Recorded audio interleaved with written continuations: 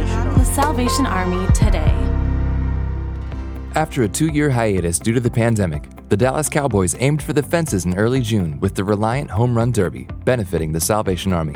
Thousands of fans cheered on the Cowboys at Riders Field in Frisco, Texas, and the 9th annual charity competition resulted in Reliant donating $135,000 to 22 nonprofit organizations, the largest amount in the event's history.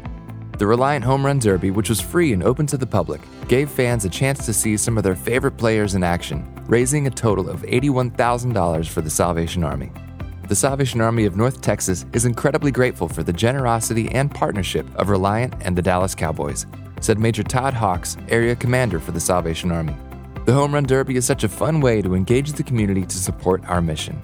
The funds received will be put to immediate use, serving those experiencing poverty, addiction, and homelessness in North Texas.